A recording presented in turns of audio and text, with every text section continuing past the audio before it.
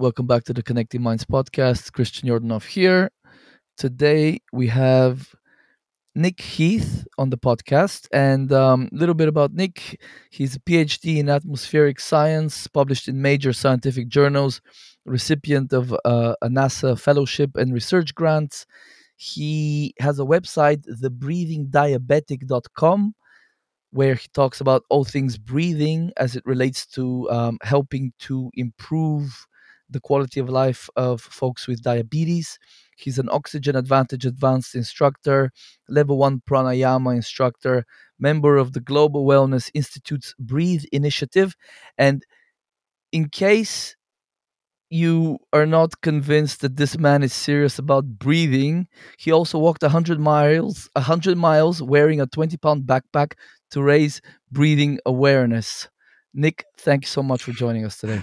Amazing. Thank you, Christian. I appreciate that kind introduction. Yeah, shout out to our mutual friend Kathleen for making the introduction. Yes, Thank you, Kathleen. You're awesome. Can you indeed. tell, yeah, can you tell the listeners a little bit about yourself, man? Sure. Yeah. You mentioned some of it. So I'm a type 1 diabetic, which is the whole breathing diabetic thing. Several years ago, I discovered breathing. So I started with some of the breathing stuff with Wim Hof, like a lot of people get interested in breathing. And from there, it kind of opened my mind to the idea that breathing could be helpful. And it wasn't until I was introduced to Patrick McCune and his work with the Oxygen Advantage that it kind of clicked for me. I started like taping my mouth, doing some of the lessened breathing. I also at that point got into kind of slower breathing and breath holds. And over time, I noticed that my blood sugars were getting better and really just my quality of life. Like I just felt better. I had more energy and I was, if anything, more resilient to diabetic stressors and things like that. And I wanted to understand what was going on. And so you mentioned my background. My PhD is in atmospheric science, meteorology to be specific. And so I was always kind of on the side in my professional life doing all this research and reading papers and stuff. And so even though I'm not a pulmonologist or anything, or a lung doctor, I decided I just want to see what's going on. Are there papers? Is there any research showing this stuff works? And then sure enough, I found tons of papers, some specifically for diabetes, and then just tons of other ones for health and complications associated with diabetes, all these different things. And I felt like an obligation to share the information, put it out there. And that's what started the Breathing Diabetic. So, yeah, I've been studying air my whole life. And it wasn't until I found breathing, though, that I made that connection to like, oh, this air comes into me and has profound effects. And essentially, just now I'm obsessed with all things breathing. I talk about diabetes a lot, but I'm also just kind of like I'm really like interested in breathing in all aspects of our life, spirituality, just mental health, all these different things that the breath can be used for. So yeah, Yeah, man. Like, it's so, it's not sexy until I suppose guys like Ben Greenfield, Dave Asprey, these awesome guys had Patrick on their podcast, and I'm sure he was pretty famous before that and stuff. But those guys are making it sexy, which is great because that influences us, and it's amazing the l- uh, the far ranging benefits of improving one's breath. Actually, let's actually just take a couple of steps back. I had Patrick on the podcast a couple of years ago, but just for folks that are new to this type of stuff, let's talk a little bit about what how are we as a society breathing dysfunctionally at the moment, for starters. sure. So, of course, not every single person, but for a majority of us are chronic over breathers, meaning we simply just breathe more than our metabolic needs. So it's not, it doesn't have to look like a panic attack or some huge huffing and puffing, but in general, it's, the analogy most books make is sort of like, we've become a world of overeaters and now we're a world of over breathers. We just breathe more than our bodies actually need. And so, that can actually have really profound and detrimental health impacts because when we breathe, we inhale oxygen, obviously, and we exhale carbon dioxide. And it turns out that carbon dioxide is really important to our overall health and wellness. So by breathing too much, we're exhaling too much carbon dioxide, and that can have negative effects for things like blood flow and, most importantly, oxygen delivery. So we need carbon dioxide in the blood to actually loosen the bond between oxygen and hemoglobin, which will then help with oxygen delivery to the cells. So it gets a little, complex and stuff. But the big thing is mainly that we're breathing too much, and then the biggest one is mouth breathing. So a lot of us breathe through our mouths just because we've never been told any different, right? That's what Yeah. I was a chronic mouth Yeah. breather. It wasn't that I was doing it for the wrong reasons. I just didn't know. I just Yeah. thought, breathe. It's easier through my mouth. Why wouldn't I? And so that can have really bad impacts just because your nose is so good for your breath. So your nose is is good for warming and humidifying, for slowing down your breathing rate, for filtering out particles, and then for ultimately getting more oxygen in, because it gets complicated, but it harnesses a gas called nitric oxide, and Yeah. so that's going to help with oxygen uptake in the lungs, and that's going to help with basically everything downstream of with each breath you take. So you know a big problem is that so many of us are over breathing and then mouth breathing, and that's putting us into a chronic state of stress. It tricks your body into thinking, oh, we're stressed out because we're breathing heavier, we're breathing faster, and that tells your body something's wrong. And then we're not making up for it with physical activity. And then that basically sets off a cascade of bad things that, for each person is different. That's what's really interesting about the whole breathing aspect, is because breathing impacts everything, right? No bodily function can occur without breathing. So when you do something wrong, for me, it was really bad energy levels and really bad sleep and, poor blood sugar control. But for someone else, it might be something completely different with that you would not even, might not even seem obvious at first. So there's a lot of different ways to look at it. And that's why it becomes complicated, but it's also why it's such a simple thing to start with. If you're on a health journey or whatever it might be, a performance journey, is starting with the breath, because that's going to help bring everything back into line, and then working on nutrition and furthering your sleep and all that stuff. So Yeah. that's kind of It's the way it works, that from my perspective. Yeah. Of course, I when I'm asked what's the most important thing, I always say food and water. Extremely well purified water and ideally a pristine diet that's organically grown and whatnot. But I, I should I should be saying your breath is the first thing. But again, it's something we overlook so much. But can you? You first started with this stuff with Wim Hof. Can you tell us how does okay? First of all, what are the benefits of Wim Hof breathing? But are there potential drawbacks, and how does it differ to the right way to breathe? Let's just say. Sure. So Wim Hof's method, for in general, is about 30 to 40 big breaths. So there's no set speed there. It's each person goes at their own pace, but you breathe fully in.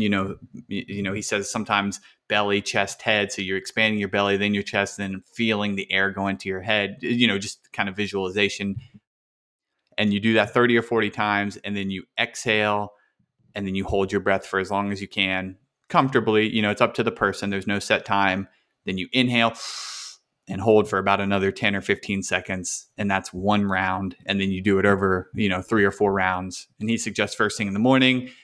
There's actually good reason for that. But in any case, it's an interesting technique, because what you're doing is you're extremely stressing your body. Like, Okay. you're putting your body into this extraordinary state of stress. You're Mhm. hyperventilating, which is a stressor. Then you're holding your breath, which is a stressor.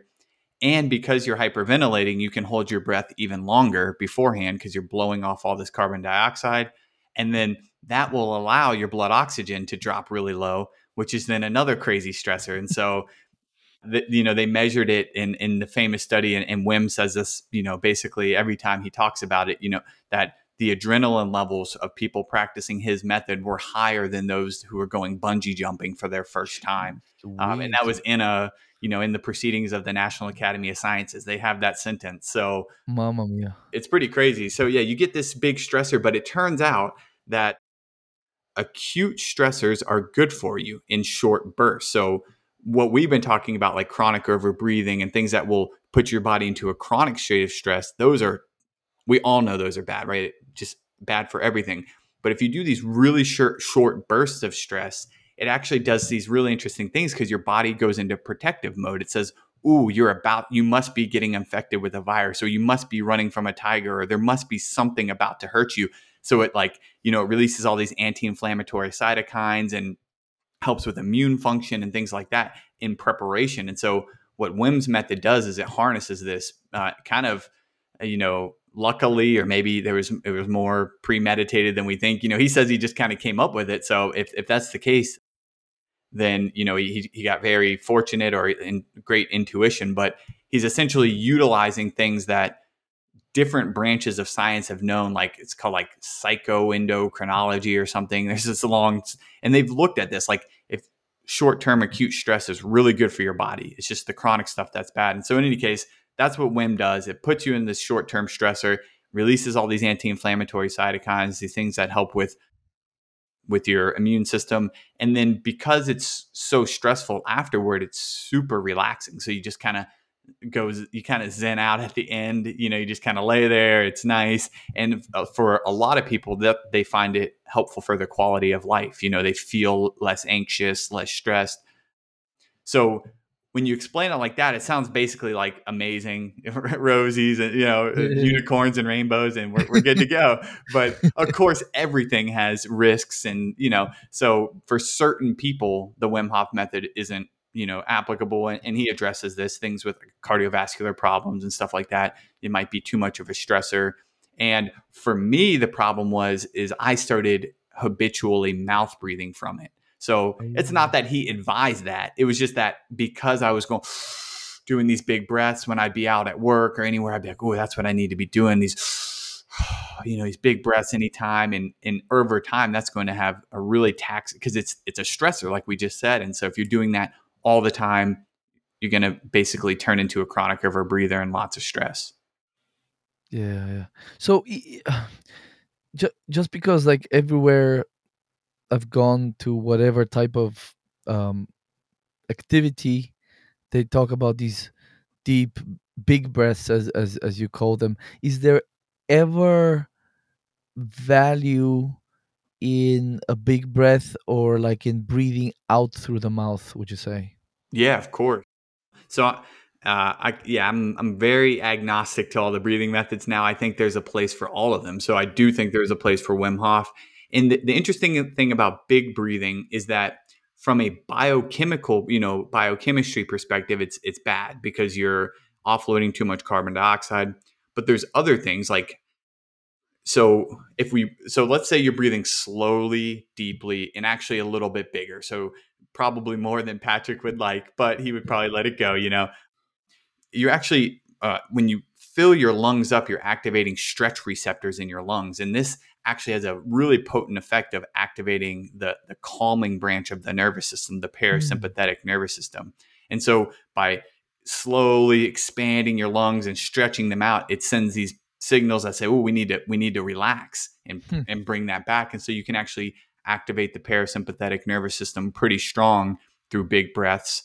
And then with the mouth, so that's one. I guess I want to be clear that, like, you wouldn't want that to be your all day, everyday breathing. But when you Sure. sit down, if someone says, "Hey, take a couple deep breaths," and you do it and you feel more relaxed, that's probably why. But if you did it for like 45 minutes straight, you'd probably throw off your chemistry so bad that it would negate all the benefits. Mm. So there are slow, deep, big breaths. There's a place for those. And then as far as the out through the mouth idea, that is a big controversy. I feel like in all the breathing techniques, like which so in general, if you're doing like a slow breathing practice, let's say you're sitting down and you're going to just like, focus on breathing at about 6 breaths per minute and for 20 minutes, breathing in through your nose and out through your mouth can be really relaxing. So that's generally what most clinicians have patients do because people find it more relaxing and they find it easier if they're new to slow breathing to control their exhale through their mouth, like through pursed lips, rather than trying to control it through their nose. The problem with breathing out through your mouth is, again, you have the risk of offloading too much carbon dioxide, and you also have the risk of dehydrating yourself because you lose a lot more water out of your mouth. And so, again, it's kind of compromised. You get a little bit more relaxation effect, but you might be messing up your hydration a little bit. And so everything comes with a little, a little trade off. But in general, doing it for 20 minutes, even like if you did 2 20-minute sessions where you were in through the nose, out through your mouth, it probably is just going to be relaxing and beneficial overall. So that's kind of that's how I look at it. And then your everyday breathing, always in and out through the nose. As Yeah. much as you can, in and out through the nose. Yeah, I remember when I was training with Patrick when we went up to Galway for like 7 days with him for the Buteco practitioner certification that I did. He was saying that he used to sort of advocate for suppressing like yawns and stuff. And like some people sigh every once in a while, this Hmm. kind of stuff. And then he would kind of he would advise them to suppress the yawn, but when we were talking about it, he actually said that a yawn or like for example my dog when she is nervous she yawns. It's a mechanism to release tension similar to a sigh. So he was more I suppose this was back in 2018. Of course things may have changed for him since the last 5 years, but it's so you're kind of allowed to yawn or sigh if it comes without suppressing it to release that bit of tension, but it's about restabilizing, renormalizing to the correct way of breathing. That's how I've kind of understood it. And you were talking about I think it's psychoneuro Endocrinology or something. endocrinology or something. Psychoneuro Yeah, immunoendocrinology, that's something it. like that. That's Yeah. it. And I think that there was one guy I read his book. He's a MD doctor. He studied with like the ayahuasqueros in the Amazon there with ayahuasca, and he was talking about psychoneuro blah blah blah neurology, and when people were on the ayahuasca sort of journey, they they release tension through tears, purging, etc., but also through a lot of they sigh a lot. So I suppose there is something to be said for letting that happen if it needs to. But Hmm. getting back to the most of the time, how can you just give folks listening what is the best way to breathe? What is the correct way to breathe? Well, again, that's a trick question because in each situation it's slightly different, right? So, but in general, in and out through the nose, calm, relax. Not into your belly always, but like your lower ribs should be moving, indicating, just slightly or maybe barely even noticeable at all. Just indicating simple, subtle breathing, diaphragmatic activation, often a little paused here and there on the exhale or even maybe at the top of the inhale, but in general, maybe a slight pause at the top of the exhale and pretty unnoticeable most of the time, quiet. That's my two biggest tips I give people are in and out through the nose and quiet, because if you don't hear your breath and it's in and out through your nose, you can be pretty confident you're breathing pretty gently, pretty subtly, and pretty good. But otherwise, a little bit of belly activation, paused on the exhale. Those are some of the things that Patrick advises too. Yeah, yeah, and there's plenty of resources of course on that Patrick and you have we have all the links to the Buteco Clinic, Oxygen Advantage, Oh all yeah, obviously yeah. your website, so folks can actually go online. You can get the books. You have a course. The exercises are quite simple. But before we can discuss them a little bit. But before we do that, can you just, because obviously you've done quite a bit of research into this. What are some of the health issues that diabetics suffer from, and how does improving their breathing help to address some of them? Sure, yeah. There's tons of ways we could look at it. The way I usually introduce it is first looking at autonomic function, so the functioning of your nervous system, and that is a big place where people with diabetes have complications. So they're more in a chronic state of stress because our blood sugars fluctuate, the emotional roller coaster of having diabetes. We don't get enough oxygen typically to our cells because of all the inflammation and oxidative stress and free radicals and all those different things. And so when you just take a few minutes each day to do some slow breathing, you activate the parasympathetic nervous system, and this kind of reverses some of those trends. So the easiest one is heart rate variability because they measure that a lot now, and there's tons and tons of studies basically showing the efficacy for slow breathing to help there. So when they look at people with diabetes, they take a population of age matched controls and things like that. They find the people with diabetes generally have lower heart rate variability, and that generally means that their cardio autonomic function isn't is great. It's reduced, and typically that's due to overactivation of the sympathetic nervous system. So we're in a chronic state of stress, is how it's usually interpreted. And then they can take those same people and then just say, okay, we're going to have you breathe at 6 breaths per minute for a few minutes, and we're going to measure your heart rate variability. And there's other ways of looking at it, but that's the easiest one. And so they'll do that, and they'll show, oh, okay, after just a few minutes, you increased your heart rate variability to like baseline to baselines of people who don't have diabetes. So like it kind of shows that a lot of this is nervous system driven, that Mhm. we still have the capability to get our heart rate variability up to normal levels. It's just that we're constantly being stressed. And so with training every day, you can gradually increase your heart rate variability, which is just a marker saying, hey, your overall cardiovascular and autonomic nervous systems are functioning a little bit better. So that's a big one. Also, blood pressure. So people with diabetes, we have way higher likely. I can't remember the exact percentage now, but I think it's upwards of like 40% of people with diabetes develop hypertension. And so if slow breathing consistently, that's one thing that you can see all over the place. Like 10, 15, 20 minutes a day of slow breathing consistently reduces blood pressure down, at least like 5 to 6 millimeters of mercury, on the systolic number, the top number. Then the bottom number, it's a little bit different, usually between like 2 and 6, I think is about what I've seen. So not massive, life-changing numbers, but enough, it could be, that threshold, or, just in complement to something else you're doing to help reduce your blood pressure. And so that's a big one.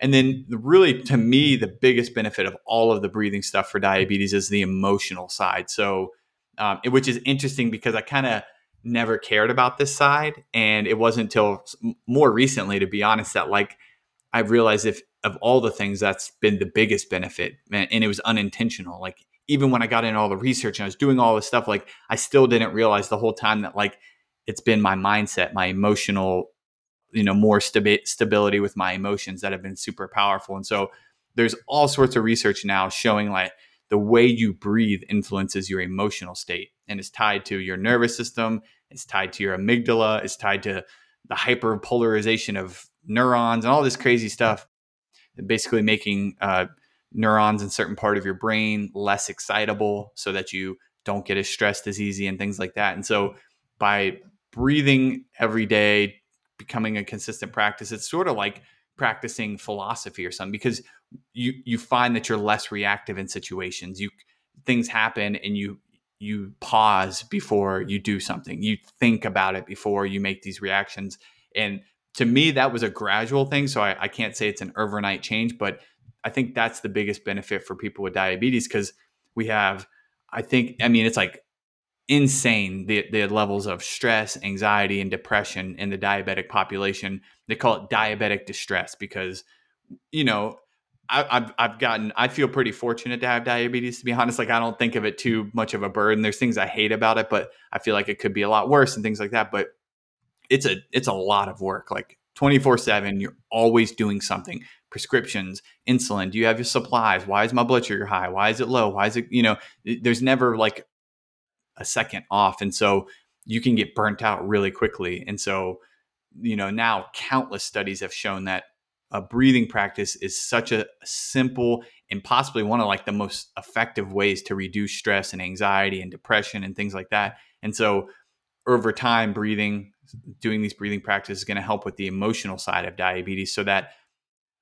I still get mad at things, but like when my prescriptions aren't ready because my insurance, there's an issue, or my doc, and it's like there's always something, right? And it's like I have more time to sit back and say, okay, it's all right, take a breath, like let's see what's going to happen. And it always works out. Things always work out. And it's there's no way to measure that. There's no way for me to tell you exactly how breathing did that, but I know it did because I used to get freaked out and all these things. So I think the emotional side is where most people would see the benefits, just having peace of mind with diabetes and having a little bit more emotional flexibility, and able to come back quicker if you do freak out and things like that. Love that, man. Yeah. Yeah, my wife was having a lot of sleep problems last year after we had the our daughter, and it was literally her nervous system got discombobulated because of all the nighttime feedings and putting the baby to sleep. And so she would have occasionally like bouts of sort of, she'd start hyperventilating, and I Mm. would try to like tell her, just please force yourself to breathe through the nose, because you can see just this chronic, not chronic, but like this acute hyperventilation, how it raises your blood, your heart rate, your blood pressure. Just it can lead you to a pretty bad place. And she started doing more and more breath work type exercises, and over months she definitely, her sleep is improving, and she definitely seems like she's more centered and stuff like that. It's literally, and what you were saying, it's like a philosophical, it is, when you think about it, meditation, it's like its most sort of simple and basic form. Meditation is about just focusing on the breath. It's not about clearing your mind, it's not about not thinking. By focusing your attention on the breath, thoughts tend to subside. So I suppose that is like a long-term benefit that is quite difficult to quantify, but I'm sure research has been done on meditators. And when you think about meditation, if you're doing it in that specific way, where it's not like a guided meditation, that's literally what you're doing, is you're focusing on your breath. And when you focus on your breath, it will tend to actually come to some type of slower cadence, right? Because Hmm. the body itself knows. Like if I look at my baby or even my dog, like these are unencumbered by the psychological, impediments that we have in our heads, and they, in their normal state, like when they're sleeping, they breathe really, really well. It's quite amazing. Like nature knows what she's doing. It's amazing. Who would have thought? Who'd have thunk it, right? Can you talk to us a little bit? What's the, and maybe we can circle back a little bit to the HRV thing. Can you tell folks what's the link? And first of all, what is the vagus nerve and vagal tone? What's the link between that HRV and sort of inflammation or oxidative stress? Can you like paint the picture Yeah, for us? sure. So the vagus nerve basically connects our brain with tons of our organs, and one of them, it's the lungs and the diaphragm, the heart, and things like that. And so when we breathe slowly and deeply, I guess I should step back and say one of the interesting things about the vagus nerve is that it's relaying information back to the brain. So there's like a lot of top down things. Like if you feel stress, you think something, and then that sends a signal, and the rest of your body, reacts to it. And you see it with sweaty hands or whatever it might be because you're thinking something. But what the vagus nerve is doing is it's about 80-20 bringing stuff back. So about 80% is checking out what's going on in your organs and then sending messages back to the brain. And then those get retransmitted back to the rest of the body. So when you do something like slow breathing, one of the ways it works is by basically sending signals via the vagus nerve to the brain that say, "Hey, all is good. We're safe. Like we're breathing calm. Everything's good." And this then transmits back into a more overall calm emotional state. So, the link to heart rate variability is that, so when we breathe slowly during each breath we take, during the inhalation, the vagus nerve withdraws a little bit, so we get a little bit more sympathetic fight or flight action. And then generally during the exhalation, the vagus nerve turns back on. They call it the vagal brake, which slows down the heart rate, reduces blood pressure. And so with each breath by breath motion, we're basically turning off the vagus nerve during inhale, turning it back on during exhale, turning it on, turning it off. And when you sit and breathe really slowly, and especially if you spend a little bit more time on the exhale, it just generally increases the activity of the vagus nerve. And so we measure this through heart rate variability. So we look at how much is that variation in heart rate, or actually a better measure is respiratory sinus arrhythmia when we start talking about vagus nerve activity. So let me step and just say, so with each breath, our heart rate goes up and goes down because of this vagal brake. So the heart rate increases during inhalation when the vagus nerve withdraws, and then it decreases during exhalation. And that difference, that peak to trough between the heart rate at the top and at the bottom, is what we call respiratory sinus arrhythmia. And so this is a great measure of your vagal tone. So how well is your vagus nerve working? And so by practicing these slow breathing exercises, it tends to increase the tone of your vagus nerve. It's basically giving it a workout each time you do it, because you're inhaling longer, you're exhaling longer, and you're basically just training your vagus nerve a little bit. And this increases that its activity. And then this has all the downstream effects you were referring to, like anti-inflammatory, less oxidative stress, and things like that. So for example, for inflammation, a huge thing is vagus nerve stimulation. So sometimes they do it through like something in their ear, I think, or I don't know all the mechanisms, or they do some sort of implant that basically stimulates the vagus nerve. And then this, because it's so calming, it puts your body into this like relaxed rest and digest state. It lowers inflammation. And so through breathing, we have a natural way of doing this. It may not be Mhm. as potent as something like, an electrical stimulation, but it gives us a Yeah. natural pathway for increasing activity of the vagus nerve, which is what we call vagal tone, which is then downstream going to have all sorts of positive benefits for inflammation and things like that. Amazing, man. It's fascinating. I have actually yesterday and the last couple of days and today I was reading Patrick's book, The Oh, Breathing Cure. nice. Yeah. And I know you helped him you helped him with the chapter on diabetes, correct? Yeah, he actually took some help me. Yeah, let me help out. It was a big honor because obviously he's a mentor of mine. Yeah, he talks about your story there in the book, which I'm glad this conversation happened because it just sucked me in again. This breathing stuff. There's so many, like when it comes to health, there's so many things to be researching. Like in my case, I love supplements and how their mechanisms, specific diseases, just so many different things. But let me ask you. So you've obviously done a ton of research. Does the breathing stuff help both sort of type 1 and type 2 diabetics? Yes, and it's because there's similar mechanisms between some. So there's definitely differences, but as far as like complications, they're very similar. So reduced heart rate variability, hypertension, increased oxidative stress. These are all pretty similar between type 1 and type 2.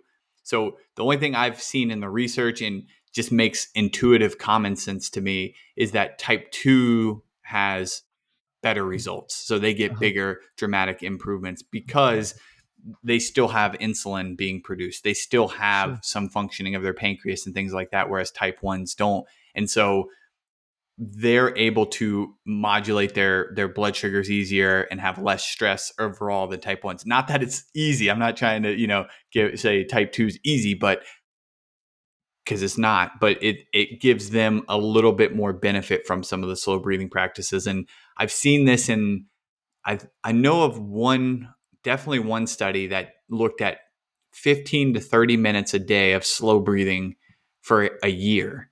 And they were able to reduce their hemoglobin A1C by 2%, which is massive. Like going from like an 8.6 down to a 6.6% hemoglobin A1C. Wow. I know some different places measure it differently. Wow. I only know it in percentages, Yeah.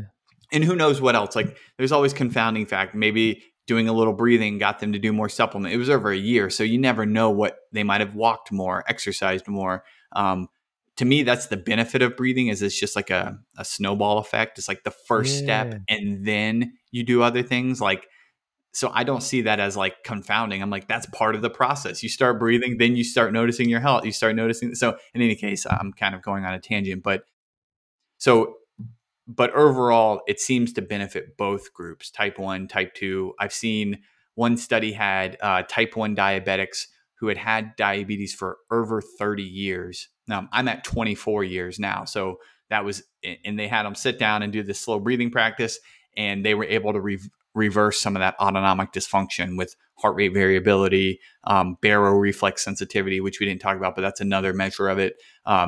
With just a few minutes, and they've been type 1 for 30 years. So it shows that the mechanism of restoration, basically activating that parasympathetic nervous system, is helpful for is really helpful for any disease, right? But specifically for type 1 and type 2, it kind of does the same thing.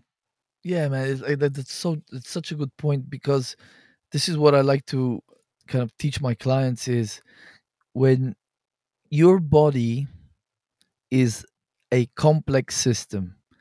When you have a positive impact, like let's say one variable, like let's say the breathing, or you start drinking uh, more water and clean water. Like you take one variable, it is going to affect the system in a non-linear way, at least to your perception. So that's the beauty of things like this, like these modalities. It literally just these it it kind of almost kickstarts the system. Now you're breathing better, now you're sleeping better, now you're happier, you're less cranky, Yeah. less you need less stimulants, or you need less freaking downers in the evening. Now your wife is happier. Oh yeah. you're your kid, it's just the sky's the limit. But obviously, if you use multiple sort of you change multiple inputs into the complex system, then you may have even better results. So this is what I also like to tell people is always, don't just focus on one thing. There's a ton of other things. I know with diabetes, you've got your supplements that can help, your exercise, obviously diet. I mean, in what condition doesn't improve when you add exercise and freaking improve diet and add better water and stuff like that. So it's almost like should go without saying, I think. It yeah, and that's how I feel about the breathing stuff. It's and you just nailed it. It's a whole body intervention, right? It's not just taking one supplement that's one chemical or one drug that targets one neurotransmitter functioning or something. Like there's all these different interventions we use, but when you do stuff like breathing or meditation or exercise or sleeping better or more sunlight or whatever it might be, it's like this whole body intervention where it has so many effects that it seems it's I have to be very cautious when I talk about it because it seems, very panacea-ish infomercial late night, like, Yeah. oh, you can just breathe and because it Yeah. doesn't fix everything. Like I still have tons of issues. Like it's like no one's perfect, right? But it gives you this kind of like just whole body approach and mind to mind body approach is why they call them mind body therapies. Like it kind of it does everything at once, and so for each person it's going to help them in the way they need the most. Like when you activate that parasympathetic nervous system consistently, that's going to have positive downstream effects on everything. But if you have a dysfunctional pancreas, that's probably where you'll notice it the most, right? Because it's going to help a little bit functioning there because you're going to stimulate it or whatever it might be. That's just a hypothetical example. But Yeah. if you're super stressed, you might notice it in the stress and not even care about your heart rate variability. Even though they're both working, all you might notice is that, hey, I'm not as stressed now. And that's good enough. Like, good, great. Even though it's doing the other things, you noticed it for what you needed in your life. So that's where it's super powerful. Yeah. Awesome. Awesome. And literally, I forgot what I was gonna say next. Perfect. Oh, perfect. No, it's good. It's good though. It's like really awesome information. Let's okay. Oh yeah, here's what I was gonna say, right? So there's I can't remember where I read or heard this, right? But when you have a type A, was it type A personality? They're kind of more, high achievers, this kind of thing. Depending on the person you're dealing with, you want to, like, certain folks, they want a very sort of simple instruction, and these kind of more type A people, they actually get bored with simple interventions, like even meditation, or emotional freedom technique, where you're tapping on meridians. So like I think that's where I understood this. So coaches with that, when working with type A, want to give them more instructions, a kind of more preamble and setup. It's like, like you're set up for like you do your routine, and then okay, you get your game face on. So, and then type B, they want a very simple thing, right? So can you just like I don't know why I had to preamble the question with that, Because but I'm type A, so you needed to set it up for me. yeah, maybe. But so like these exercises, at least I'm not as well versed with the oxygen advantage stuff as the Buteyko stuff, but the Buteyko exercises are like super simple, right? Can you like just introduce folks, because I know some people might be intimidated that it's going to be too much work to implement this into their routine and blah blah blah, and they're busy and da da da. Can you like introduce what does it look like to be doing these exercises to help with your condition, or just your general health? Perfect. Yeah. I mean, it can be so simple. You could just sit down and focus on your breath, like you mentioned, like a meditation essentially, and just focus on your breathing in and out. And like you mentioned, that's going to naturally calm down the breath. They just call it breath awareness. That's usually the first step in any breathing program, is just becoming aware of your breath. I won't go too deep into that because it gets complicated, right? But like by focusing on it, most people alter their breathing. Like the minute you think about it, you focus it, you usually slow down.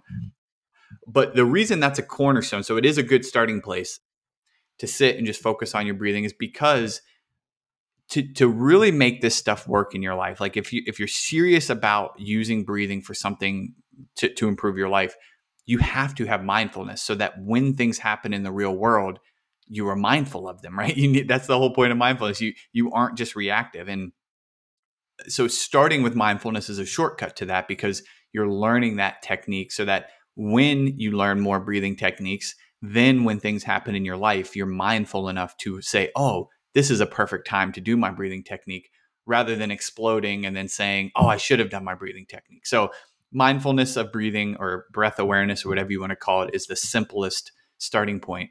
But for like, if you were like, no, I need something, like I want like a breathing practice, it's really simple. Like, breathe in for 4 seconds and then breathe out for 6 seconds. You can use an app.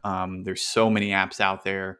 There's great one. Patrick actually just released a new app for the Oxygen Wow, Advantage, and he'll nice. guide you. You'll hear his voice guiding you through that exact exercise: 4 seconds in, 6 seconds out, and it's free to everyone. So that's What's it called? the Oxygen Advantage. Oh, So okay. if you just and that's Yeah, on Google Play, or so Android or iPhone. nice. There's another one called Breathe. It's just called Breathe, and that one's on both too, iPhone or Okay, Android, nice. and that one's free, and it's super simple. You just set a slider: 4 seconds in, Mhm. 6 seconds out. So that Epic. would be the simplest starting point for anyone: 4 seconds in, 6 seconds out. 10 minutes a day would be the minimum. Shoot for 20 minutes. You can do it in one session or two, whatever works for you. Sprinkle a few minutes here and there throughout your day. That's another way to really feel the benefits. And I'll give you like a simple example. For me is, I don't always remember, so my mindfulness isn't perfect. But when I switch tasks, like if I'm working on reading a paper, and then I'm going to switch over to answering emails or something like that, I take like 2 to 4 breaths. That's it. Just I do something called the centering breath, where I do inhale for 6 seconds, hold for 2, exhale for 7. And I do that for just, sometimes I use alternate nostril breathing. It just depends.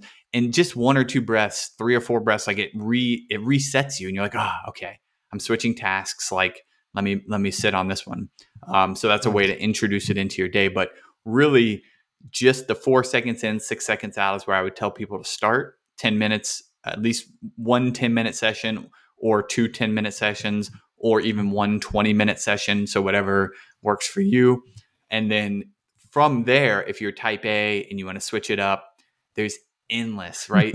So I think of slow breathing like green veggies, right? Like some people like cauliflower, some like broccoli, some eat kale, some eat collards. Like they're all really good for you, and each one has a little slightly different thing that could help you out, right? That could give you a little nutrition or whatever it might be. And so you could do like the 4-7-8 breath by Andrew Weil, or you could do 4-4-6-2, or you could do 5 or 6-2-7. Like I just said, like you could play with the ratios and have fun with it until you're until you're to your heart's desire, Yeah. and never get bored with it. So there's always that, but it is extremely simple. Like it's really hard. That's why Wim Hof is so popular, because his is super intense and type Yeah. A people just run to it. Oh Whereas yeah. like the slow breathing does a lot of the same things over time, but it's the gradual approach. It's the really boring approach, and it's so yeah. So I fight Yeah, with the that. Wim Hof stuff, dude, that gets you high. Exactly. You Yeah. get It's like buzzed. yeah, It's it really can. like, It really "Whoa." can. Yeah, Because yeah. you're flooding your body with all these, adrenaline and all this stuff. And Yeah. they've even so there was a study on his brain where they put him in ran cold water over him. In any case, that they hypothesized, they didn't have like the direct evidence, but based on like fMRI scans, I think it was, they said that they think he's activating the endocannabinoid system. So Wow. and then the innate opioid systems. So like Bro.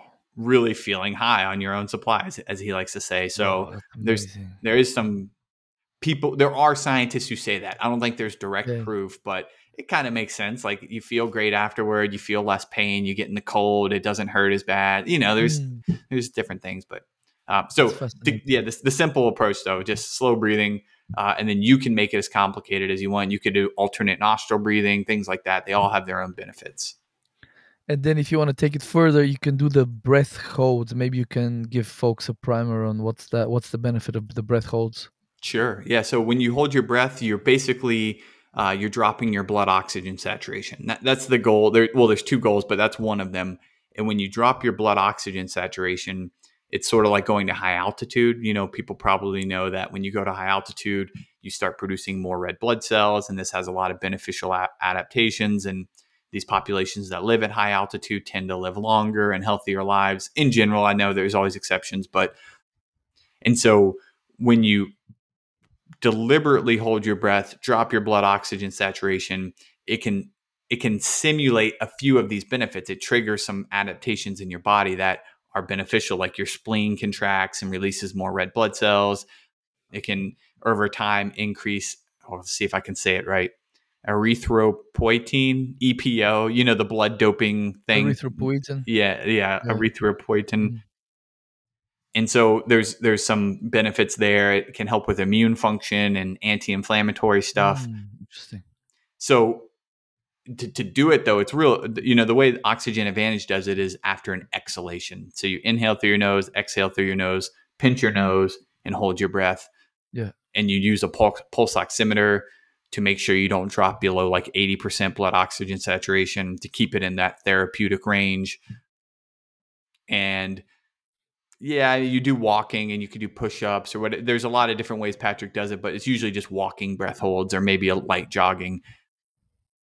And you do it, 3 to 5 sets, or even 10 sets of these really small. Like you're only dropping your blood oxygen saturation for like 10 or 15 seconds or whatever it might be.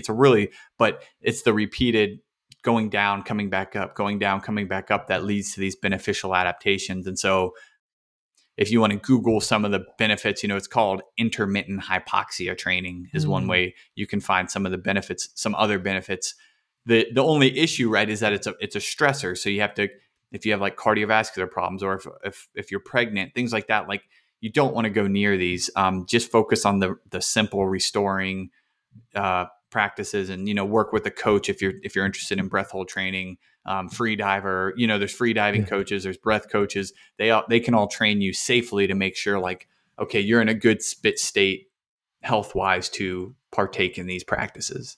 And do you do online coaching, or do you only work like with folks in person? What's your kind of what do you do? What's So your offerings? Right now, I don't do any kind of coaching. I'm a nerd. Like I just read and present information to people. So I do have something called the Breath is Life Learning Center, where I basically review books and I review scientific papers and translate them into like simple, actionable things. Things like what we've been talking about, like, oh, here's a study, and like here's how you apply this. Like all this jargon. Here's what you do. You take out your phone, you set the app to this, and you do this for 10 minutes, and that's how you could actually apply this research in your life today. It's kind of like what I wish I had going into it, like a simplified version of the science and of books, Gotcha. key concepts. Because, like for example, there's people like Richard Brown and Patricia Gerbarg who they wrote a book called The Healing Power of the Breath, and it's got all this beautiful ideas and techniques. And so I just take the best of that and put it in a PDF for people and give them an audio tape, audio track, and so they can practice it without having to read the book and do the training. It's like, here's just the simplest things from this book or from Wim Hof's book or from Patrick's books. So if they're interested in my work, that's one way to get trained by me. Is basically I give you all the stuff I'm researching, and so you can Nice. do it yourself. But in the future, I hope to do one-on-ones. It's just I'm an introvert, and I really like being nerding out on books and reading and sitting in my room by myself and practicing the stuff myself. So getting it talking one on one to people, I don't mind it, but I'm an introvert, so I avoid Gotcha. it if I can. Yeah, man. I wish I had more time to just sit around and read books undisturbed. Right? God, I wish I had more time, bro. That's my dream. Like, yeah. What just as we kind of wind this down, can you just for folks with diabetes listening, what other advice would you give? Now we covered the breathing stuff. What stuff are you doing that you could kind of share with other folks that can also help? Just so aside from the breathing stuff, huh? Yeah, I mean, like if you want to incorporate other stuff related to breathing into the advice, for sure, please go ahead. Sure. So, yeah, I mean, the big one is I do my breathing practice every day, and that just sets my mental side right. The one I can't speak to, but I feel like everyone with diabetes has to look at is food, right? Everyone's different. Yeah, it's like becomes religious and stuff when you talk about food and diets and things, but at least eating a lot of vegetables. Yeah, Whether everything else, it seems like everyone can agree that the more vegetables we eat, the better. So yeah, eat a lot of vegetables if you can. I can't afford organic for everything, so or I can't afford to go to the farm or don't have time to go to the farmer's market. I try to be pretty reasonable. I go to the grocery store.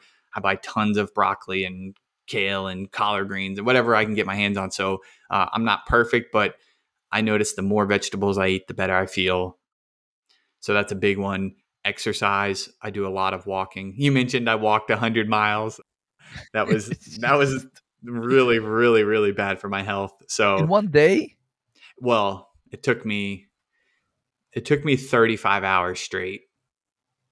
You went 35 hours straight. Yeah, straight, no sleep, just went. Because Jesus. at the end, once I hit about mile 70, I got through the first 50 miles in 12 hours. And then once I hit about mile 70, I was like dead. And so I was taking so many breaks. I would stop and sit, go, stop and sit. It was like I couldn't walk more than like a quarter of a mile without taking And a break.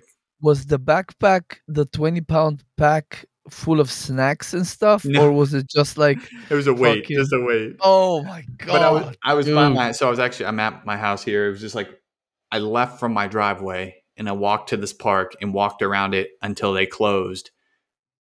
Then I walked all the way back to my house and I would just walk this loop around my neighborhood essentially and just kept going. So I could stop at my house and get food, snacks, use the restroom and things like that. So it kind of made it harder because I had a crutch here. And I had a Yeah, lot of support, tons of friends and family around me. But it was for raising awareness about breathing and chronic disease, like not just diabetes, like any people dealing with chronic crap in their life, like yeah, yeah. breathing, just for the reasons we've been talking about, like the emotional side, everything. It was like, here's a way for me to I'm kind of crazy. So I was like, oh, this will be a good test. In any case, Bro, I went way off, you, but you I can imagine, that Homer Simpson one where he's like with the bell, the end is nigh. I can yeah. imagine, like, breathe better, damn it.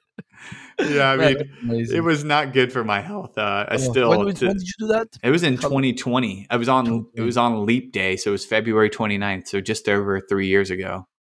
Wow. So, but the point I was getting at is that exercise, like walking, I find to be really helpful for my blood sugar because people, diabetes is so weird. Like if you go really intense, it might actually raise your blood sugar. Yeah. And so you have to find this like sweet spot. And I find just simple walking like to be so helpful for keep maintaining baseline insulin sensitivity and things like that. Mm. And then of course sleep. And I'm not perfect at this either, but breathing definitely plays a role here. I use mouth tape still to this Oh, day. yeah. I've been I'm doing the that for same. 5 years. Yeah. And Same. 5 years okay, here. awesome. Yeah, it's Nice. amazing, dude. We're in the club for life, the lifers. Dude, for life, like, I always have at least 2 or 3 boxes of 3M micropore tape Mm.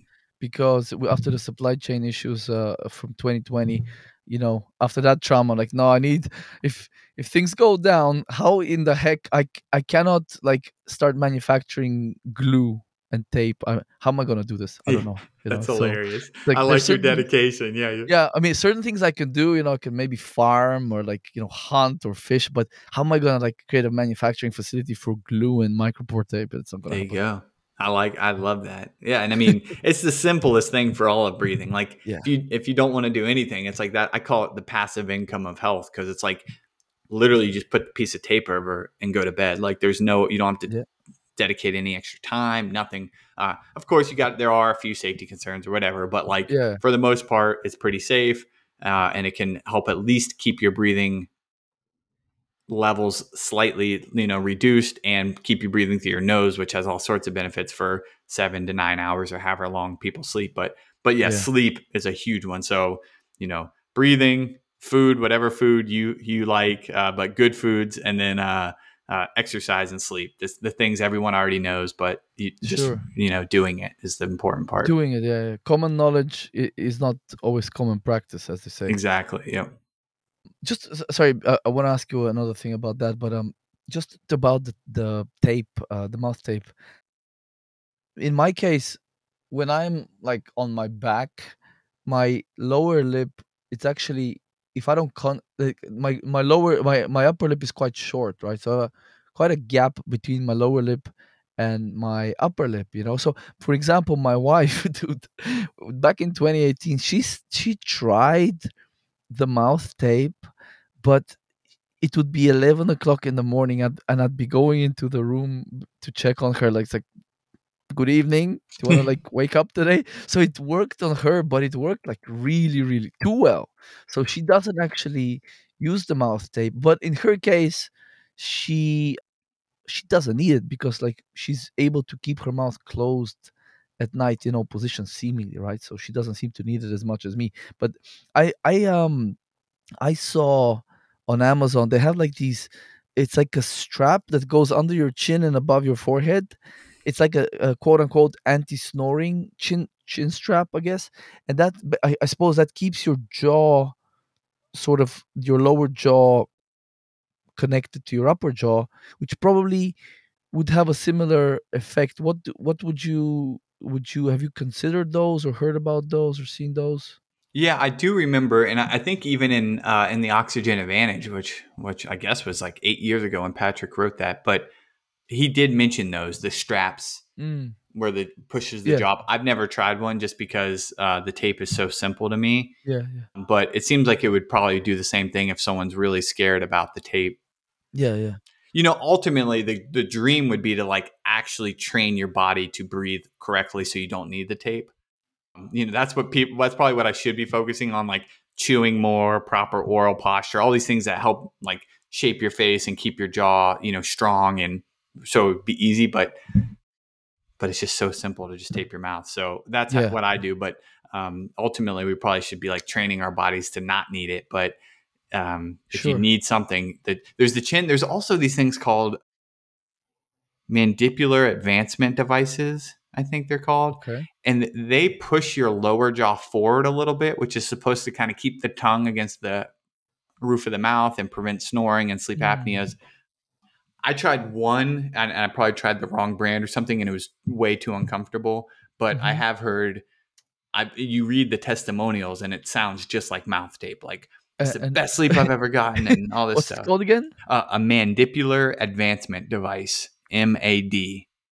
Can you get it from Amazon? Yeah, you can get them on Amazon. See, I bought one on Amazon that was like just a one, like I just picked one and bought it. But there's ones that you put in boiling water and then mold Yeah. it to your mouth. Ah, And that's what I okay. probably should have done, because the one I bought was just, it hurt my teeth way too bad. And obviously you just wear it when you sleep, right? Yeah, just when you sleep. Yeah.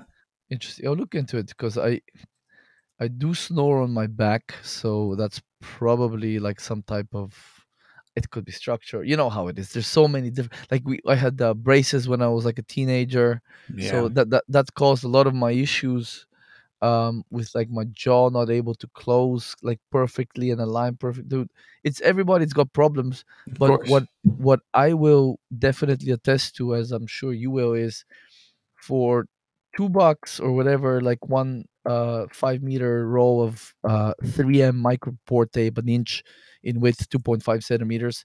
You tear a little bit of it off before bed. You put it across your lips and you seal your lips together. Once you try that, I think most people will be like, "What? Wow!" Like, wow, simply wow. Like, I I think one of the cheapest, easiest hacks that one can invest in. By far. Yeah. The number Yeah. one. I mean, it's a weird one, and people thinks it sounds funny, but there's, luckily, there's a study on mouth taping, so that gives it a little bit of credence now. And then Mm. there's tons of companies on Amazon, so if you feel weird putting like micropore tape, I don't, that's what I use, but there's so many companies. There's Somnifix, there's Simply Breathe, I just drift. There's so many. Yeah. I can't keep track of them all. But if yeah, people can find whatever they need Yeah. online, and feel a little safer if they feel like kind of scared, knowing like these brands are designed for sleep. Like they've gotten funding, they've gotten the clearance, they've sold on Amazon, so like it's legitimate to some extent, I guess. Yeah. So there's other options, but I use the micropore. I actually do the vertical now. So I used to be Okay. horizontal, but now I Hmm. just do like a little strip here, and I probably still mouth breathe a little bit, but I like kind of that my jaw can still move if it needs to. So Interesting. there's different approaches, and I would definitely suggest Mark Burhenny. People Google Mark Burhenny. That's Burhenne. He's a dentist, a doctor, and he has incredible stuff on mouth tape, like safely, how to do it effectively, all the benefits, and yeah, I would definitely suggest looking him at, to make sure you do it right and don't have any contraindications. Yeah, yeah. I, uh, I'll try to find him as well. I would do it vertically because I would be saving tape, but I would probably just drew like sometimes like the tape dislodges and I just like wake up with like a a bit of a pool of drool, let's say. But what I do now is I actually put one on the on the two lips, and then just another smaller piece on top and the bottom, just to kind of really stick it together. Because I mean I have a lot of the tape, so I guess I'm wasting it. But I just want to make sure that the seal, because nothing worse than the seal kind of, because it got wet at night, it kind of getting dislodged, and you're like looking for tape. You wake up and you can't fall asleep. All these things. So I just like boom, boom, boom, stick it on there. It's like hard part is if like you're trying to. Sometimes you guys. Oh my God! How long are we gonna continue talking about taping your mouth at I night? This know. is I mean, it's such an easy tool. I mean, I don't. it's so, dude, like when people just listening, please just try it. It is a game changer. I cannot like Patrick, I believe when I got his book Oxygen Advantage back in 2018, that I went the same day. I went to the like a little pharmacy where we were living, and that's when I think the next day I was this was in Portugal, and literally the next day I went and signed up for his Buteco practitioner training course. Oh, really? That's how good I felt the next day after sleeping with the tape. Very, Bec- very similar here, almost yeah, identical. yeah, So I did. I heard him on a podcast, and that night, just I was like out driving. I was like, I'm just gonna pull in Walgreens and grab some paper tape, yeah. whatever. And then the next day, I was like, oh my god, this is insane. But again, Yeah, like I was a heavy mouth breather, so yeah, like my wife doesn't notice as big of a difference from doing it, and I've heard from people say I didn't really notice it, and I'm like, well, you must have been a nasal breather, yeah, or who knows? There's always something, right? So for sure. nothing's a one size fits all, but for a majority of people, it can be life changing. Like you Absolutely. said, like I'm signing up for a course. I need to understand this. What the Yeah, heck is going on? exactly. God bless that guy, man. Yeah, for real. The Just saint. to wrap, just to go back a few minutes ago, I asked you, I forgot to, I wanted to ask you, what about any dietary supplements? Do you take supplements yourself? Are you a fan or not? Sure. Yeah. I mean, I take alpha lipoic acid. And again, I don't know too much of the science. I just read on every diabetes website. That's a good one. I Mm, take L-theanine in the morning with my coffee just to kind. I love coffee. Like I yeah, can't give up coffee, so I use that just to kind of taper the up, the crazy sympathetic overdrive. yeah, I do take ginkgo biloba sometimes, hmm, just for mental or whatever, and then sure, I I cycle with other stuff, so it's not like it's considered like a multivitamin just to like get a ton of B12 and some other things I don't probably get in my diet. yeah, yeah, A probiotic every now and then, but not as consistently. So I've been trying to take a multivitamin more, just like I don't know, maybe it's not the right approach. I don't know, but I don't research. It's funny how I am because like I research so deeply into some topics and others I just like Google like just tell me what to do. I don't feel like I've had enough reading like, and so with multivitamins and stuff, I just kind of like cycle them in and out yeah, just to yeah. get some more things in my body. But I should probably ask you since you seem to be really into that stuff. Bro, I take everything, man. Like all those things you listed, I took them all today. Like ginkgo, L-theanine with my coffee, alpha lipoic acid on an empty stomach Yeah. with trimethylglycine, because recently I read that alpha lipoic acid can deplete methyl groups. So I have trimethylglycine, so I take that with that. I also take trimethylglycine because I'm homozygous for the MTHFR polymorphism. So that just kind of has to do with methylfolate metabolism and stuff like that. But yeah, look, I'm telling you, if you there's another rabbit hole you can, if you understand research, bro. Bruce Ames is your guy to look into. All right. I'll Bruce Google it. Ames. Yeah. I mean, I, uh, I try to just eat well, and I know that's not enough with today's like our soil's messed up Yeah, and the nutrients. It's like I understand all that. It's just like I feel like there's so many battles to fight, and I just if I start getting into anything, I get so upset and just like it's just so yeah, many rabbit holes, And so I just am like, okay, in certain areas of my life, I just have to accept like good enough. Like, okay, I yeah. eat vegetables. I eat fish and like I mean, and there's problems with that too. And so there's just all these issues, and it's like, yeah. So I just have to say good is enough. But yeah, Absolutely, I bro. No, appreciate Bruce Ames. I'm writing it down if I could find my pen. There yeah, we go. the thing, so yesterday, as I mentioned earlier, yesterday I was reading the chapter on diabetes in my awesome book, the textbook of natural medicine. So this is a quote I just pulled out of there. So, one of the hallmark features of type 2 diabetes mellitus is the presence of higher levels of free radicals and pro-oxidants, particularly an increased production of reactive oxygen and nitrogen species, so ROS and RNS.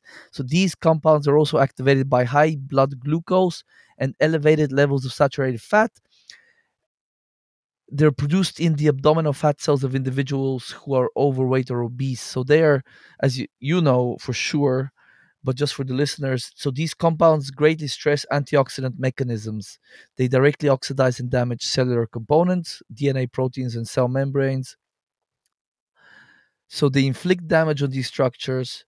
They induce damage on to tissues by activating several inflammatory compounds. So NF kappa B, so that can lead to insulin resistance and impaired insulin secretion, right? So we already kind of went over the mechanisms of breathing better, active vagal nerve sort of activation and so on. These things are obviously going to have a positive effect for inflammation. But I just wanted to throw out there a few supplements that folks can look into. Is N-acetylcysteine. That's just a really good. It's an antioxidant in itself. It's a neutralizer of toxins, and it's also what is it? It's a part of the glutathione molecule, right? So glutathione is quote unquote the master antioxidant of the cell. Now, from what I understand, there is a lot of glutathione in lung tissue.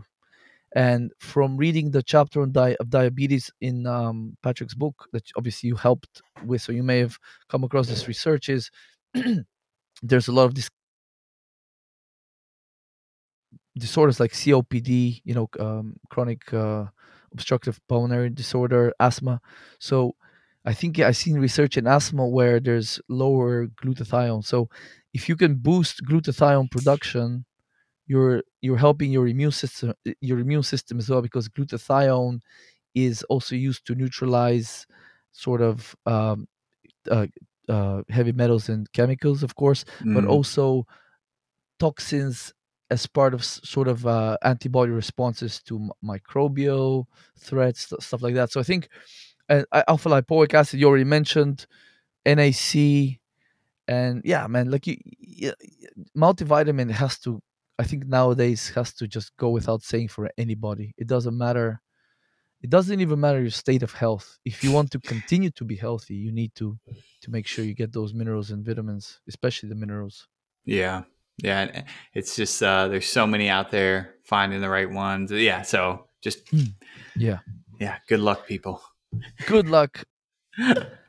I will. You know, I really want to do a video course on supplementation, but to be honest with you, after the last 3 years, the supply chain issues, some of my supplements have almost tripled in price. Many have doubled that I take.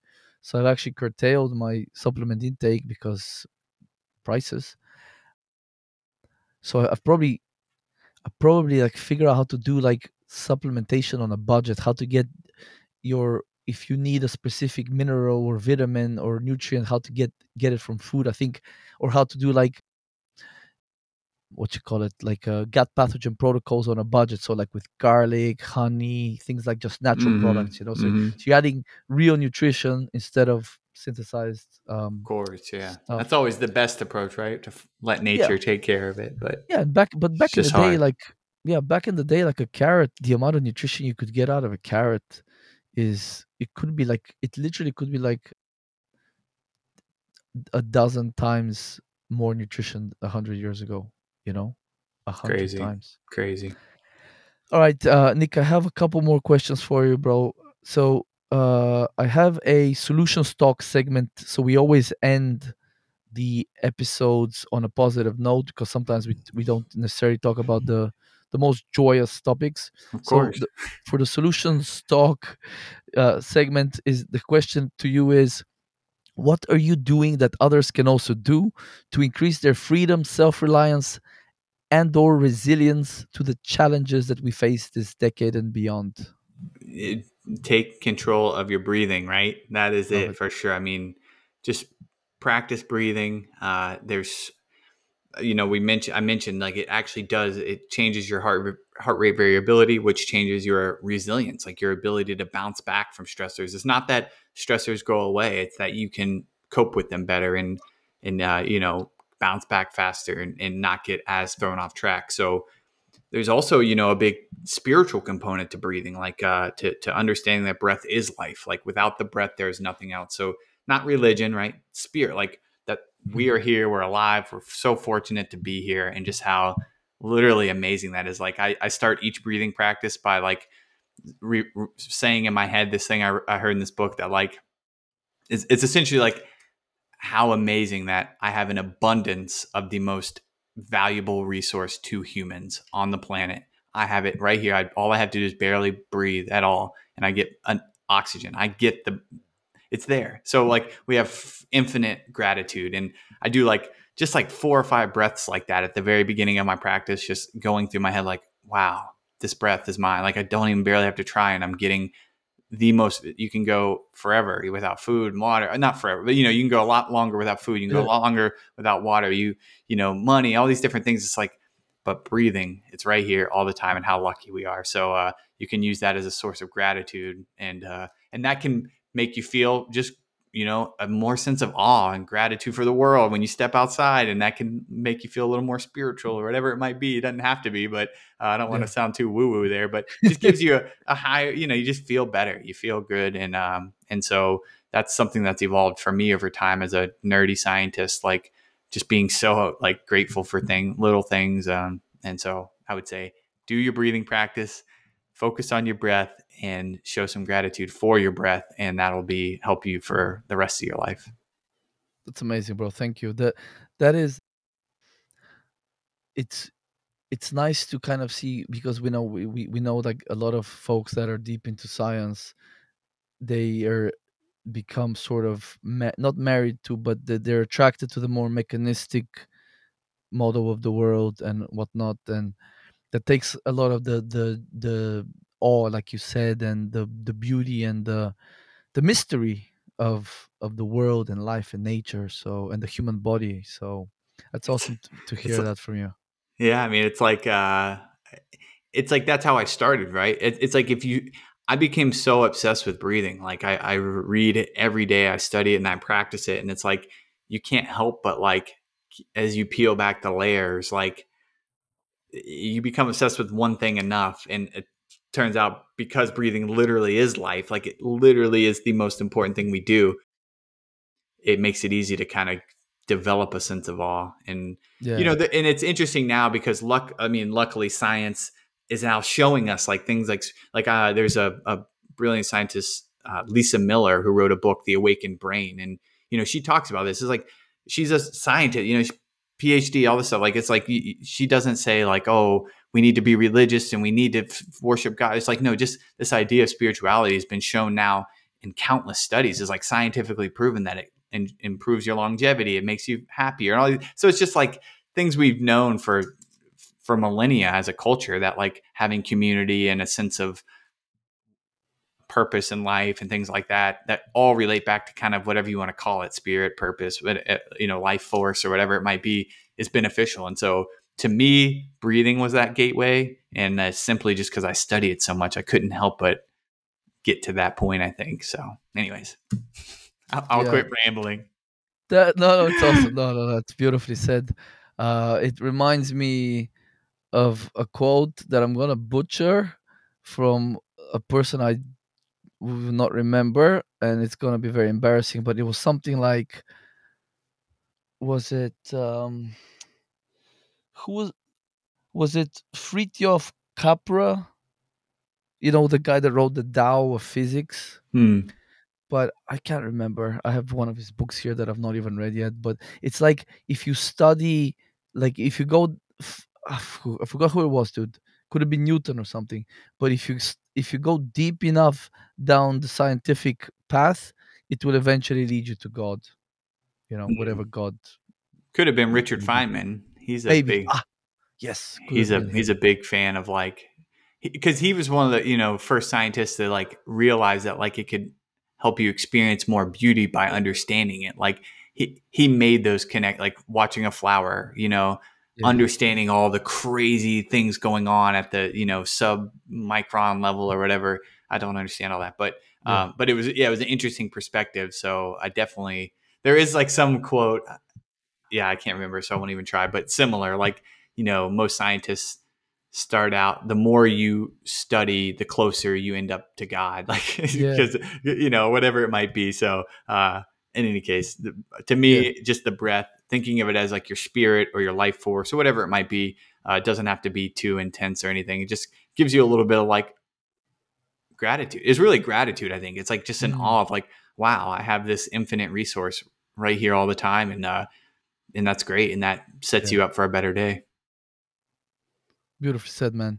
All right, tell the folks where they can find you on the internet, how they can connect with you, and all that good stuff, please. Sweet. Yeah, I'm on Instagram, the breathing diabetic, at the breathing diabetic. Then I have my website, thebreathingdiabetic.com. And then I have my email is nick at the breathing diabetic. So they can email me Instagram, DM me or whatever. And then I have my newsletter, which is free and I think is a really fun resource for breath learning. Then I also have my Breathing for Diabetes course and my Breath is Life Learning Center. So lots of ways. If you want to learn more or support anything like that, there's tons of ways. Awesome, bro. Well, listen, thank you so much for joining us today. It's just been really fun talking about. I love this topic, and yeah, we'll have all those links in the episode description. And thank you again for your time, bro. Awesome. Thank you, man.